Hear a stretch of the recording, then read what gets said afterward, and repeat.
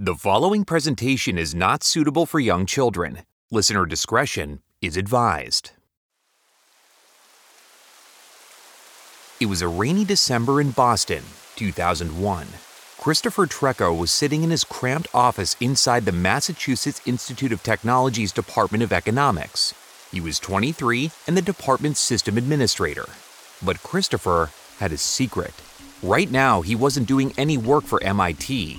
He was logged onto Internet Relay Chat, or IRC, where he went by the name Big Rare. Christopher was a member of Drink or Die.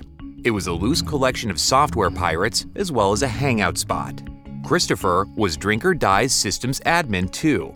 From inside MIT's economics department, Christopher helped Drink or Die run its day-to-day operations, moderated its IRC channel, and ran its website. Of course, there were also fringe benefits, like access to the latest movies, video games, and software. Most of all, there was camaraderie, even friendship. Christopher and his friends weren't out to make money. They were computer nerds who enjoyed a programming challenge. They were his tribe. Christopher fired off a message to a friend, Bandito, who had contacts with several other Wares groups. "Hey, Bandito.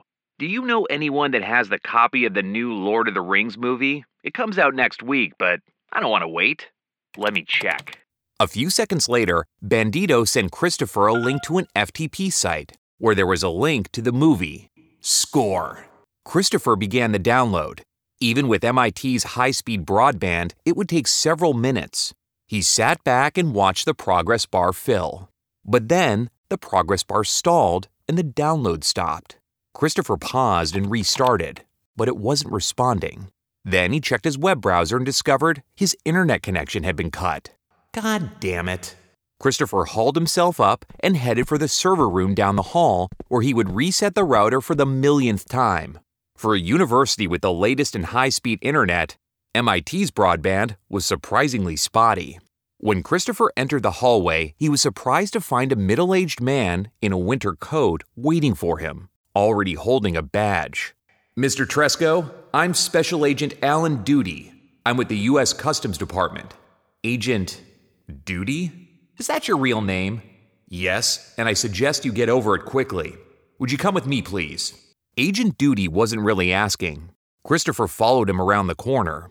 There, about 20 federal agents and campus police officers were ransacking the economics department and its computers. The head of the economics department stood watching, dumbfounded. They looked over at Chris, but Chris averted his eyes. Agent Duty brought him into a conference room. It was mostly filled. There was James D. Bruce, a university vice president and head of the information systems department.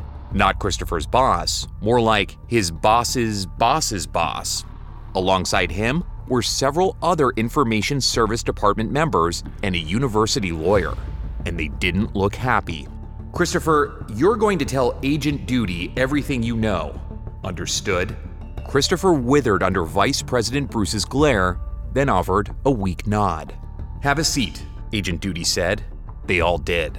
"Christopher, before we begin, you need to know that you could be in serious trouble. If you cooperate with us, we can make this go a lot easier for you." What's this about? "Are you a member of any software piracy groups?" Christopher froze. They were here because of that? Because of Drink or Die? They were small time, barely more than a few dozen people. They didn't even profit from their activities. Why did the feds care about them? "What we really want is the personal details about the leaders of Drink or Die." Christopher swallowed. Christopher was just starting his adult life. He'd never been in trouble before. A criminal conviction could derail his future. What was he going to do? He wished he could warn his friends before they met the same fate. Christopher didn't know it, but it was already too late. He was just one suspect in the biggest software piracy bust of all time. On this episode, Wares groups, undercover cops, and the war on software piracy. I'm Keith Korneluk, and you're listening to Modem Mischief. You're listening to Modem Mischief. In this series, we explore the darkest reaches of the internet. We'll take you into the minds of the world's most notorious hackers and the lives affected by them. We'll also show you places you won't find on Google and what goes on down there. This is the story of Operation Buccaneer. Hey listeners, before we get started, I wanted to ask you for a favor. If you could rate us 5 stars on Apple Podcasts and leave us a review, or rate us 5 stars on Spotify, we'd greatly appreciate it. Also, if you're looking for other ways to support the show, consider becoming a patron on Patreon or a paid subscription on Apple Podcasts. For as little as $5 a month, you'll be ensuring that this show stays going. And if wearing t-shirts or comfy hoodies is your game, check out our merch store. You can find that link in the show notes or on modemmischief.com. We appreciate your support and your continued listenership. And now, on with the show. On August 24th, 1995, Bill Gates was waiting backstage on Microsoft's campus in Redmond, Washington. The temporary stage had been built to house 12,500 journalists and Microsoft employees. Thousands more watched via satellite from 42 countries around the world. Today, they were about to witness the most important event in the company's history, the unveiling of Windows 95. Since March of 1992, Gates and his team of software developers had labored to make this happen. Most had sacrificed their personal lives, their health, and their hygiene. Many slept in the office. One software developer liked doing backflips to blow off steam. One day he broke his neck, but still returned to the office a week later to fix bugs. The company had spent $300 million just to advertise Windows 95. Gates was betting Microsoft's future on the operating system, and his own. Gates watched Jay Leno take the stage.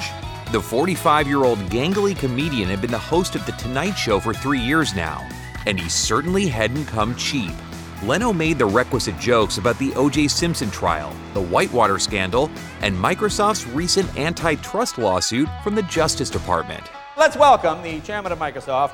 Listen to this. This is a man so successful, his chauffeur is Ross Perot, ladies and gentlemen. Please welcome Bill Gates and the Bill Gates Dancers. Gates walked stiffly onto the stage.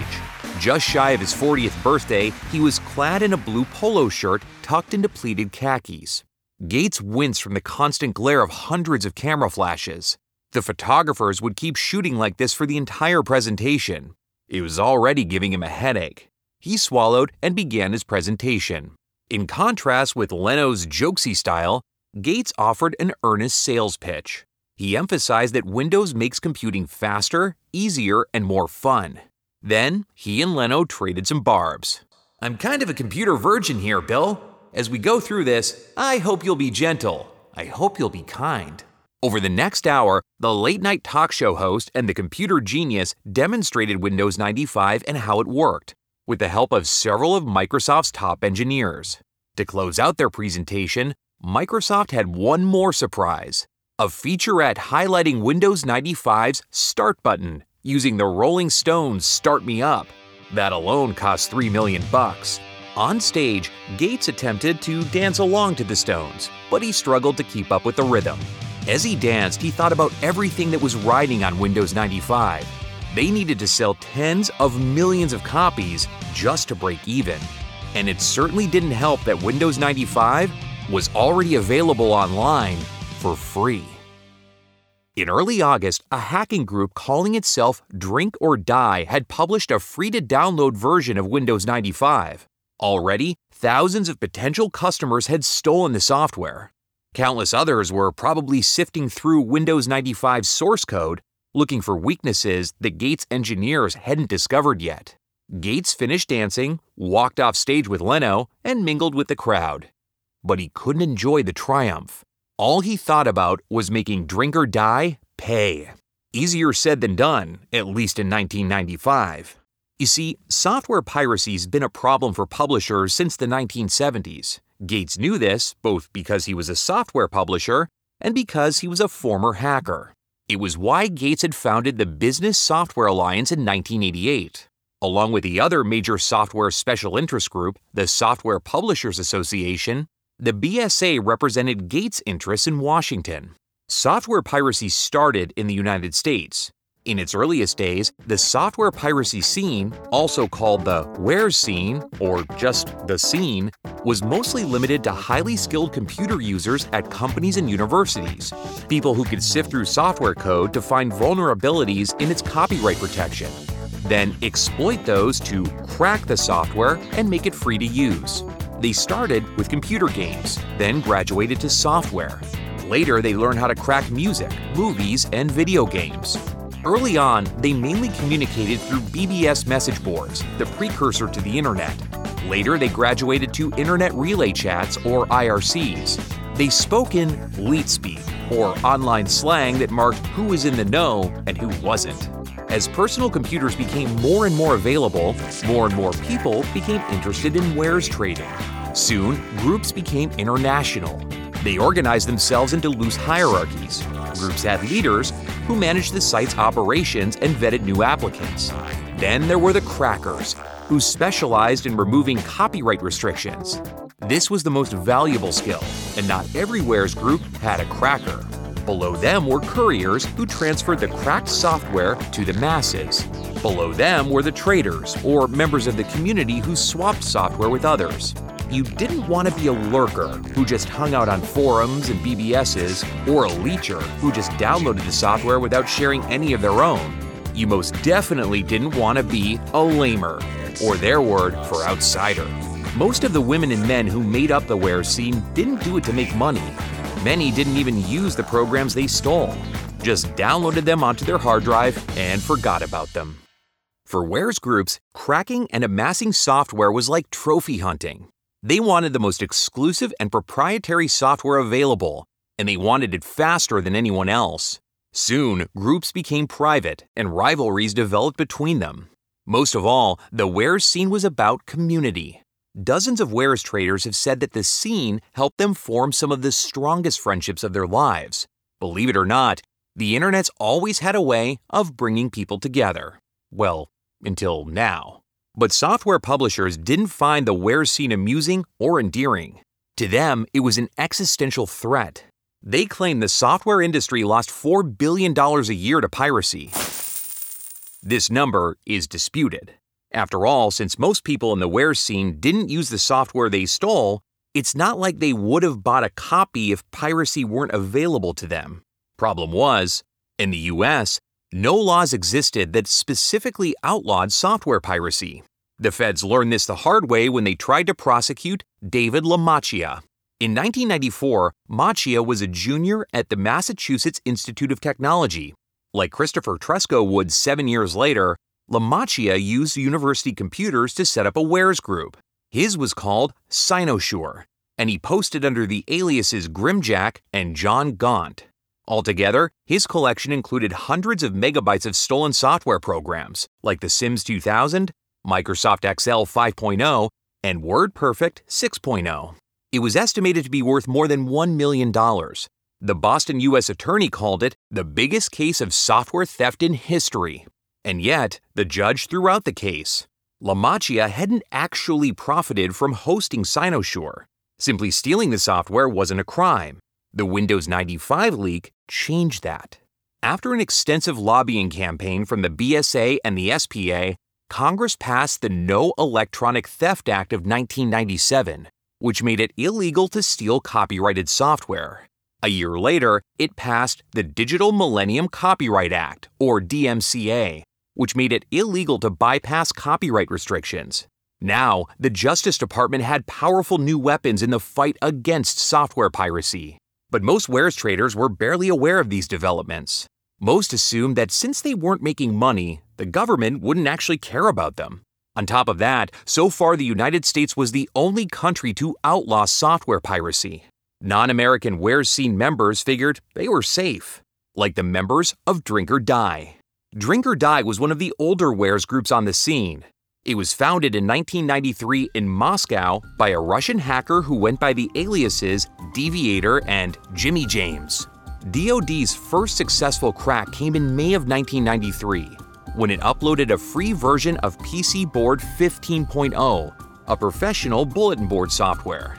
It followed that up by releasing a full version of Microsoft Windows 95 in August of 1995, weeks before Microsoft made it available to the public.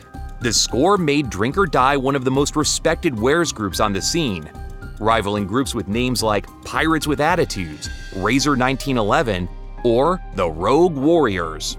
Deviator left Drink or Die in 1997.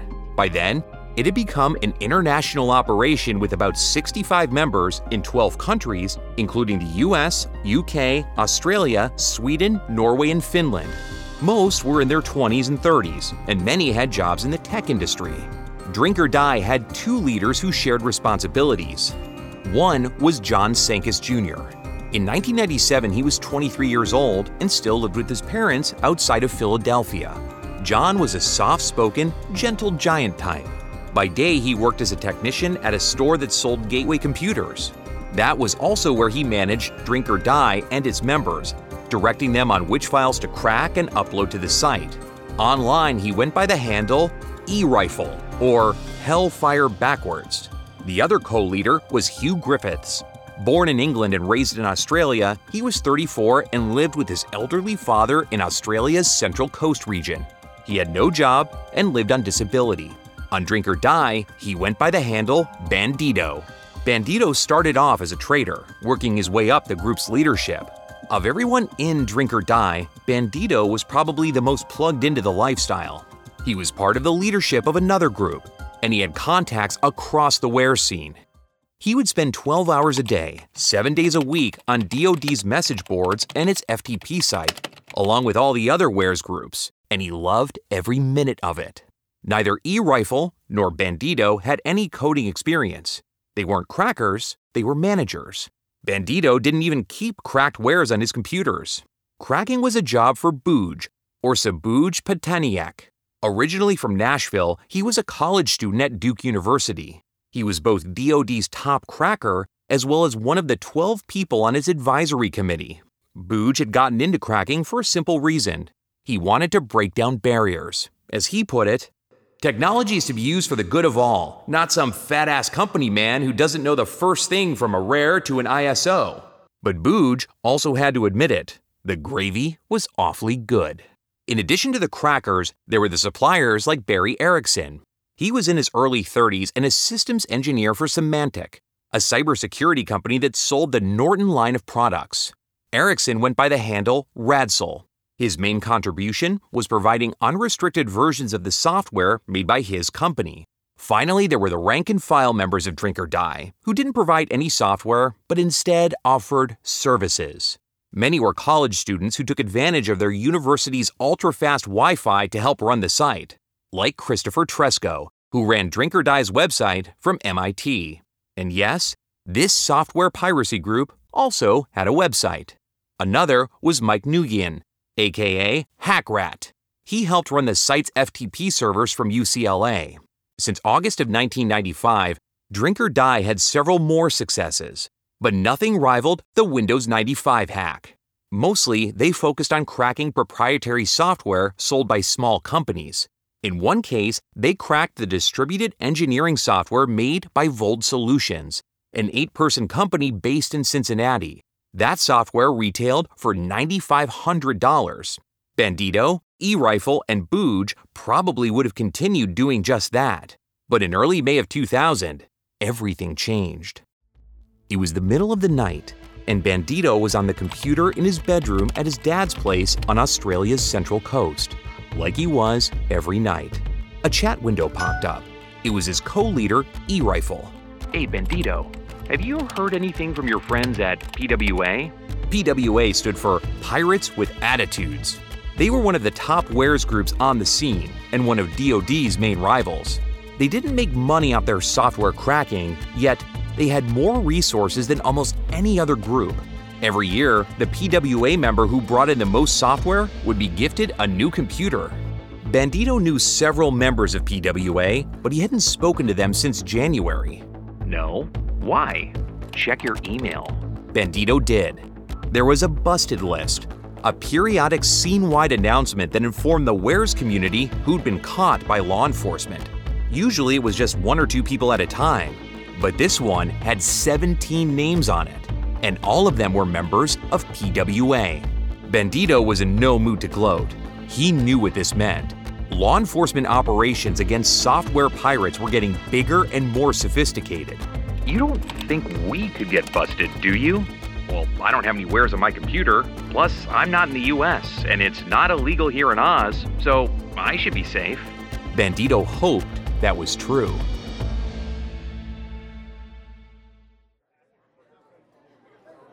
In September 2000, U.S. Customs Special Agent in Charge Alan J. Duty walked into a crowded conference room inside the Baltimore Field Operations Office, a stately red brick federal building that sits on Baltimore's harbor.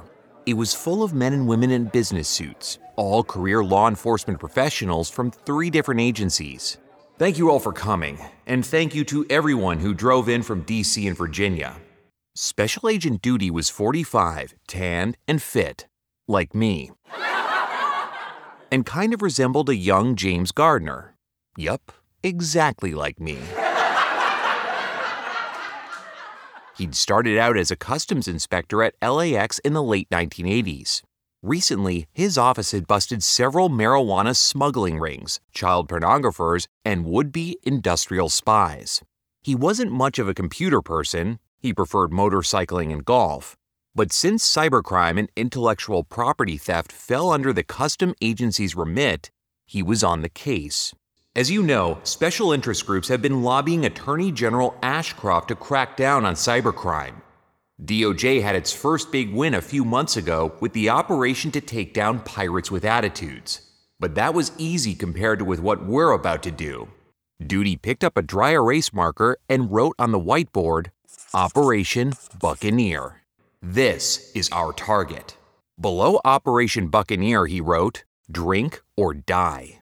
Some of the agents shared looks. Most of you know them as the folks who leaked Windows 95.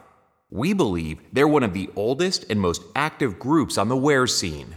This wasn't actually true, but Agent Duty didn't know that. We believe they're much bigger and more spread out than pirates with attitudes were, which is why we have so many agencies involved. He looked out over the crowd of agents. Some were from Customs, some from the FBI, and some from the Justice Department. Cooperation between them would be key. Special Agent Duty would be acting as manager and mediator as much as he would be an investigator. On top of that, if his hunch was right, Drink or Die members would be more international. Pirates with Attitudes members were mostly from the U.S., with a few from Canada and one from Belgium. Drink or Die members, on the other hand, might be found in more than a dozen countries, and they might be operating in a dozen more. But Operation Buccaneer isn't the only game in town, folks. DOJ has 2 other investigations that are happening concurrently with ours, one in Boston and one in Nevada. He also knew what it meant. It was inevitable that these 3 investigations would get competitive, but they also needed to work together. Your team leaders will brief you on the rest. Cudney, come with me for a minute. The rest of you, get to it. Special Agent James Cudney nodded. He was in his mid-30s, slim, and wore glasses. As the meeting filed out, Duty and Cudney walked towards Duty's office. What's your experience level with these groups? I've been studying them since the NET Act, but haven't actually infiltrated one before. They entered the office and sat down. What are you going to need? Well, high-speed modem and broadband, obviously. I'm also probably going to need some wares to offer. I'll reach out to the software special interest groups and see if they can help us with that. What else? Well, it's just going to take time. These people don't trust outsiders, especially now that Pirates with Attitudes got busted. Well, you'll just have to be creative. In that moment, Special Agent Cudney came up with his Wares Trader handle, Be Creative, spelled with an 8 and no E on the end. He wrote it down on a legal pad.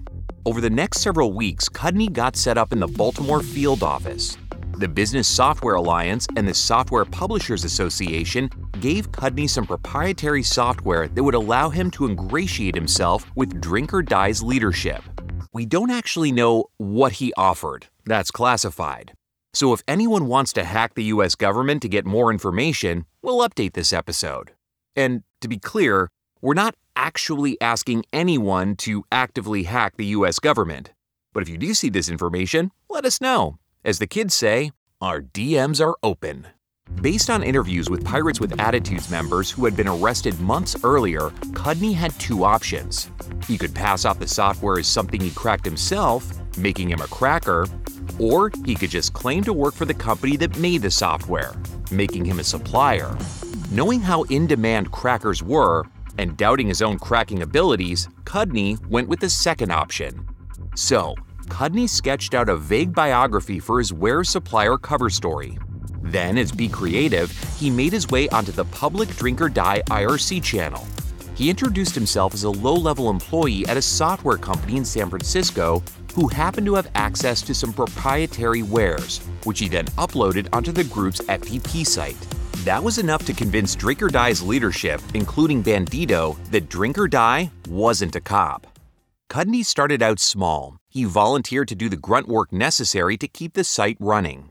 He worked as a trader, scanning wares news groups and posting requests for more wares, like JavaScript applications or Photoshop plugins. Nothing that the Drink or Die members would ever actually use. While Cudney labored, he also created several other dummy IRC accounts and reached out to the group. Sometimes he would pose as a newbie who'd get rebuffed. Other times he'd pose as a leecher. Sometimes he'd just act like a lamer. All of this was a smokescreen designed to distract attention away from Be Creative. Slowly, he gained their trust and was given more responsibility. Eventually, he got access to the group's FTP server. This allowed him to record their locations, but most of all, he was just their friend, someone to lean on, listen to their personal troubles, their anxieties about getting caught by law enforcement, or just shit-talking other members. Cudney did this for months, and months, and months. Fall 2000 turned into spring 2001, and then summer. And the deeper he dug, the more he found. As Cudney gained the Drink or Die members' trust, he learned just how tangled the Wares community was. Wares scenesters belonged to multiple groups at a time. Bandito co-ran Drink or Die, was on the council of another group called Risk, and was a member of a third group called Razor 1911. Other Drink or Die members had affiliations with groups like Request to Send, The Shadow Realm, We Love Wares, or POPs. These groups tended to specialize in different media. Razor 1911, for example, was founded in Norway in 1992 and specialized in cracking and distributing video games like Quake, Red Alert, Terminal Velocity, and Warcraft 2 and 3. As Be Creative, Cudney and the Drink or Die members swapped tales of wares heists and bragged about their personal software collections, all of it obtained from different groups, using different FTP sites. When Cudney updated Special Agent Duty, Duty knew that his hunch had been right. This investigation was indeed getting more and more complicated. Operation Buccaneer was expanding, as were the two other federal investigations in Boston and Nevada. The Boston investigation was called Operation Digital Pirates, with a Z on the end, named after a hacker group that it was infiltrating. The Nevada investigation, Operation Bandwidth, was even more elaborate. There, undercover agents set up an actual Wares site and lured Wares traders onto it, entrapping them into incriminating themselves. Special Agent Duty had his hands full running Operation Buccaneer and coordinating with Boston and Nevada. On top of that, Duty and his team were cooperating with agencies in Canada, the UK, Australia, Finland, Norway, and Sweden, all of which started their own investigations. And then, a little thing called 9/11 happened. After 9/11, if you were a federal law enforcement officer in Washington, D.C., you most likely got reassigned. In the weeks after the terrorist attacks, Attorney General Ashcroft called for a wartime reorganization of the Justice Department, with agents from all agencies reassigned to cases involving terrorism. On top of that, members of Congress were receiving suspected anthrax in the mail. Special Agent Duty started with 80 customs investigations working on Buccaneer. Now, dozens of customs agents were leaving to become air marshals to investigate laundering for terrorism or to follow up leads for the FBI. Duty didn't have enough resources for Operation Buccaneer. The situation was dire enough that he went on the record with the Baltimore Sun to complain about it. But it did no good. Suddenly, an investigation into software priority wasn't a priority. At best, Agent Duty felt like number 2. He had to make do with what he had. As summer turned into fall and fall turned into winter, a date was set for the culmination of Operation Buccaneer, December 11th, 2001.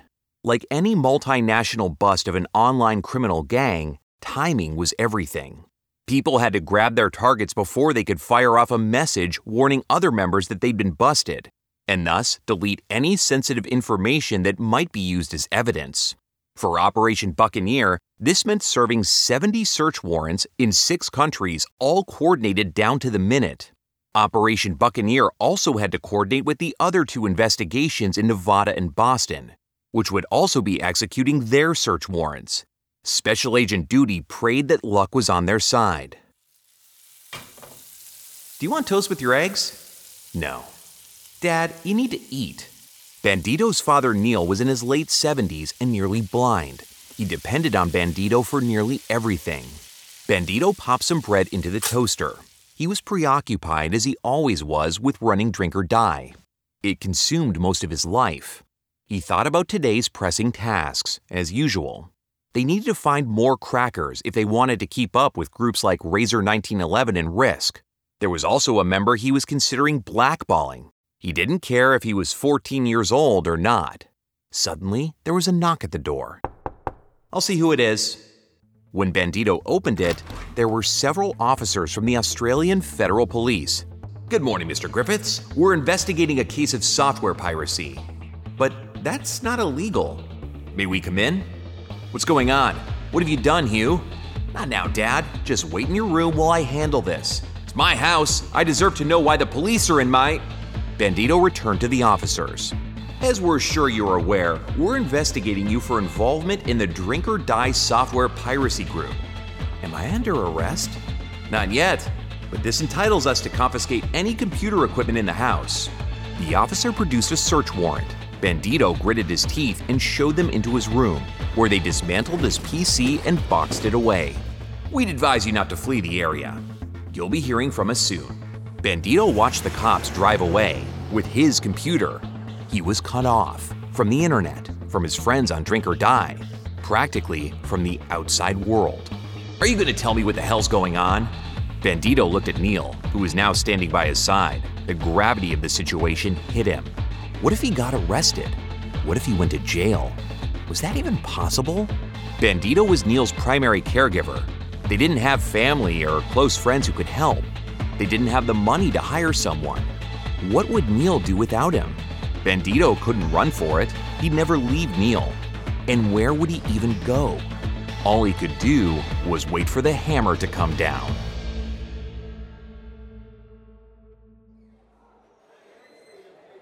In August 2003, Anthony Townsend was escorted through the Silverwater Correctional Facility, 13 miles west of downtown Sydney.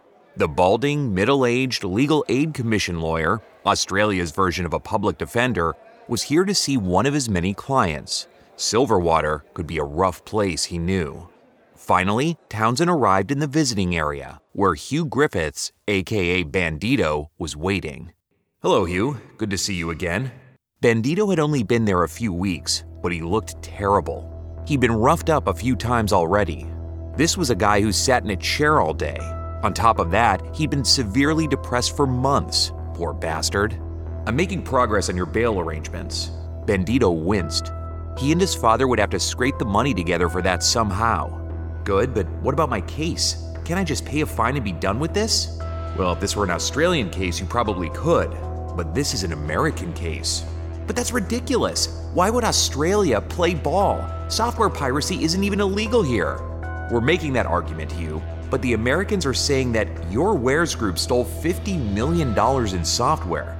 Look, am I going to be extradited or not? Townsend looked him in the eye and told him the truth. I just don't know. After 8 weeks, Bandito was released on bail. He was allowed to return to his father's house. In those 8 weeks, some of the neighbors had agreed to look in on Neil from time to time, but there was no replacing Bandito's care. Bandito and Neil dreaded that his return home was just a temporary reprieve for what was to come. Since the worldwide raids in December of 2001 that culminated in Operation Buccaneer, as well as 2 other federal investigations in Boston and Nevada, Bandito and Neal had watched the developments in the U.S. closely. Around the world, federal agents had approached the members of Drink or Die just like they had approached Bandito. Christopher Tresco was approached at MIT's economics department. Sabuj Patanyek's dorm room at Duke was raided, as was Mike Nguyen's at UCLA. They busted Barry Erickson at his office at Symantec, and John Sankis at his Gateway store in Philadelphia. Others busted college students at the Rochester Institute of Technology and the University of Twente in the Netherlands. The agents confiscated all the computer equipment they could get their hands on. Altogether, they harvested 150 computers containing more than 50 terabytes of data. It would take months just to sift through. But fortunately for the feds, and unfortunately for the group, 2 of its members decided to flip. Under the pressure from the cops, Mike Nguyen, the UCLA student who ran Drink or Die's FTP site, agreed to cooperate with the police, along with his friend and fellow Drink or Die member, Kentaga Cardenita of Los Angeles. With the duo's testimonies, along with that of Special Agent James Cudney, aka Be Creative, the cases progressed swiftly. Beginning in January 2022 and continuing until August, prosecutors handed down indictments against 17 American members of Drink or Die. Many pleaded guilty and received between 2 and 4 years in prison. Many others have been arrested and prosecuted in the UK, Sweden, Germany, and Norway. Altogether, Operation Buccaneer targeted 62 people in 6 countries. Then there were the other 2 investigations. Operation Bandwidth in Nevada added 30 more arrests to the tally, and Operation Digital Pirates in Boston added another 9. By all accounts, the crackdown was a success, and the many prosecutions would hopefully serve as an example to other software pirates. In every other case involving Operation Buccaneer and the software piracy crackdown, every suspect was prosecuted in their home country, except for one, Bandito's. Without his computer, Bandito was indeed cut off from the habit that had consumed so much of his life. He enjoyed mountain biking and mowing the lawn, but he struggled to fill the void. He became severely depressed. After Bandito was released from prison in the fall of 2003, his legal case dragged on in the courts. Since Bandito was the co-leader of Drink or Die, the United States wanted to make an example of him. It requested that Bandito be extradited to the United States to face trial. Australia was receptive to the idea. In the months after 9/11, the Bush administration, needing allies in the newly launched War on Terror, reached out to the Australian Prime Minister John Howard and pledged to cooperate in the fight on terrorism. But this arrangement also included cooperating on various other law enforcement issues, including software piracy and copyright infringement. Further complicating matters, Bandito technically didn't have Australian citizenship. He and Neal moved there from the UK when Bandito was 7. He didn't even own an Australian passport.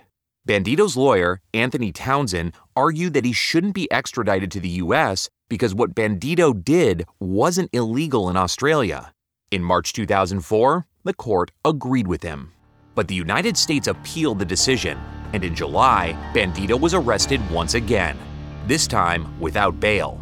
Bandito was held in an Australian prison until February 2007, totaling 3 years, all of it away from Neal. Then, Australia finally agreed to send Bandito to the US to face a trial. Bandito pleaded guilty to his 2 counts of copyright infringement. He was sentenced to 51 months. With time already served, that meant Bandito spent another 15 months in an American prison until 2008. Altogether, Bandito was apart from his elderly, nearly blind father Neal for more than 4 years. Bandito's arrest, along with all other members of Drink or Die, was supposed to serve as an example to other pirates on the wares scene. The group had been decimated. But software piracy wasn't going anywhere, and the war on software piracy wasn't either.